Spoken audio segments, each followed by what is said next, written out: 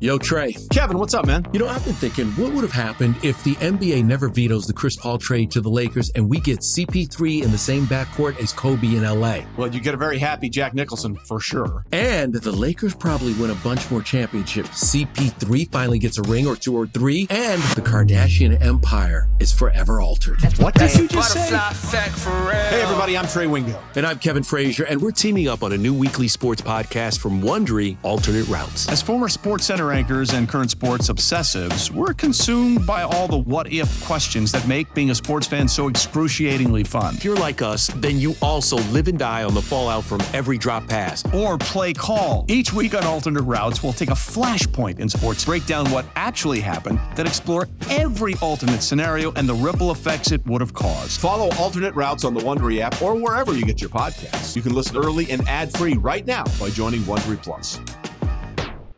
This is the Daily Tip presented by BetMGM. Now, here's Chelsea Messenger and Michael Jenkins. So there was a lot of shows like that, and I am very interested to see what Lucy's snow day shows could be. So let's bring her in now. BetQL writer and host of Back to the Futures each and every Sunday night. She is Lucy Burdge.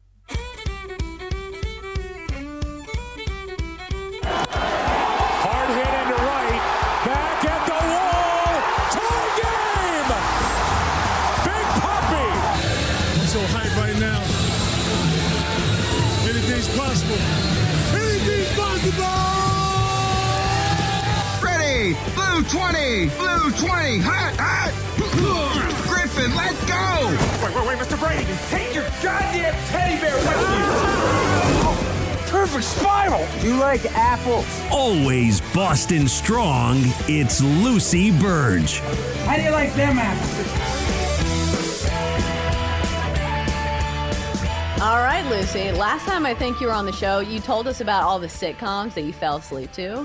So I feel like you probably have some of these that you watched as a child that now you enjoy more. But I've got to ask the question of the hour. What was on the docket on your TV when it came to snow days? Yes, good morning. Snow days were always so fun. It's funny you mentioned Arthur because that was a big one. I was obsessed with Arthur. We would watch Arthur all the time growing up. PBS and Nickelodeon all the time. I had a full lineup of shows, and I look back and I thought, how did I possibly watch that much television? But I guess I did, because Nickelodeon, it was Doug, it was Hey Arnold, it was all like this line, Keenan and Kel, all that. Like, and I watched all these shows. I could sing the Drake and Josh theme song. I was at home like a while. This was maybe a year ago now, and Drake and Josh. I was just flipping through the channels for fun. It came on, and I sang the entire theme song. And my dad was there, and he was like, I've never heard that in my life. And I was like, we've watched that a million times, that show. There's just so many shows. But Arthur was the big one. And I still, to this day, the library card song from Arthur, I have it stuck in my head all the time. It is such a bop. Having fun isn't hard when you've got a library card. To me, to kids at that time, that was like Tiesto now. That was the hit song that you get stuck in your, oh my God, that song. Played at the clubs. Yes, that would have been at the clubs for kids at that time. That song absolutely slapped. But I remember Sabrina the Teenage Witch. That was a big one as well. That was I remember at that point, episodes that you would see that you would really hope would come on again. And I would look at the TV guide and I would say, which Sabrina the Teenage Witch episode is going to be next? The one where she kisses Harvey for the first time. That was a big one. Hope that comes on in like a couple weeks again. The one where she does this or that. So I would look at the TV guide and think about which episodes were going to be next. And should have probably looked ahead if like, oh, I'll be sick this day so that I can watch this episode that's on during the day. Because the TV guide was all the rage back then. Oh, you know what's awesome about TV Guide? The crosswords in the back, because they were so easy. And I thought, oh, I'm so smart. I know all of these. What is a 3-letter word for a furry character on NBC? ALF, Alf. Got it. So I always thought I was so much smarter. Well, you want an easy crossword? People Magazine crossword. Yeah. Easiest crossword you'll find. I used to do those. I think I was really smart. So of all those shows, when you think about whether it was on Nickelodeon, whether it was just in the afternoon, I know you watched a lot of old school TV as well. whether it was Leave It to Beaver, whatever it may be. So when you think about all of those shows, the one show from your childhood, what is the one do you think holds up now where you thought, you know what, I'll still watch it now?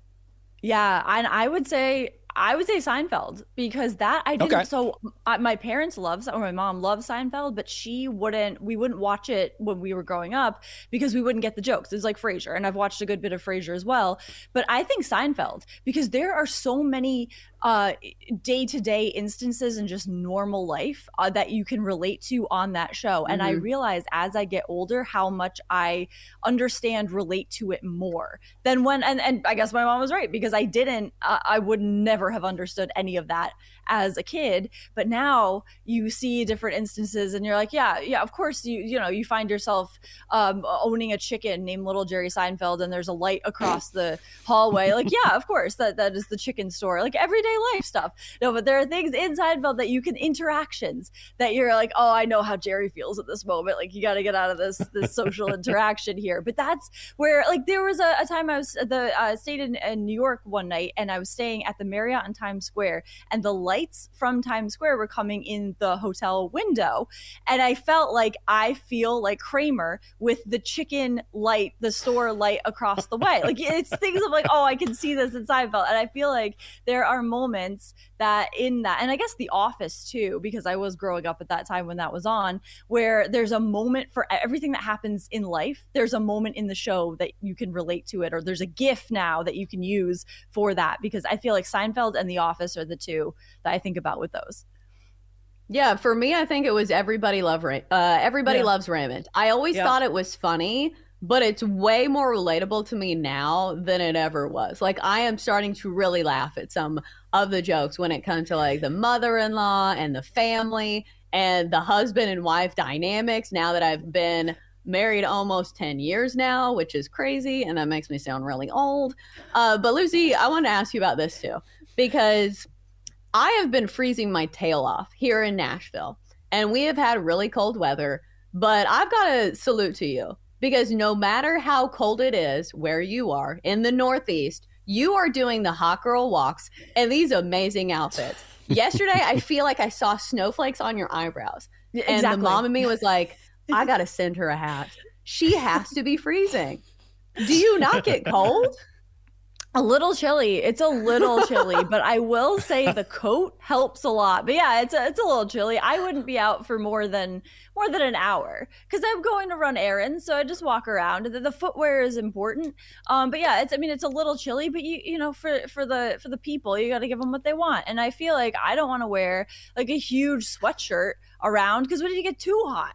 So you get a balance. You get a big coat and like a smaller top, and then your leggings are fine or whatever. And I feel like the snowflakes on the eyebrows, really, that's the line you draw. We're like, okay, it really is snowing now. So that's where it's like, all right, let's get inside.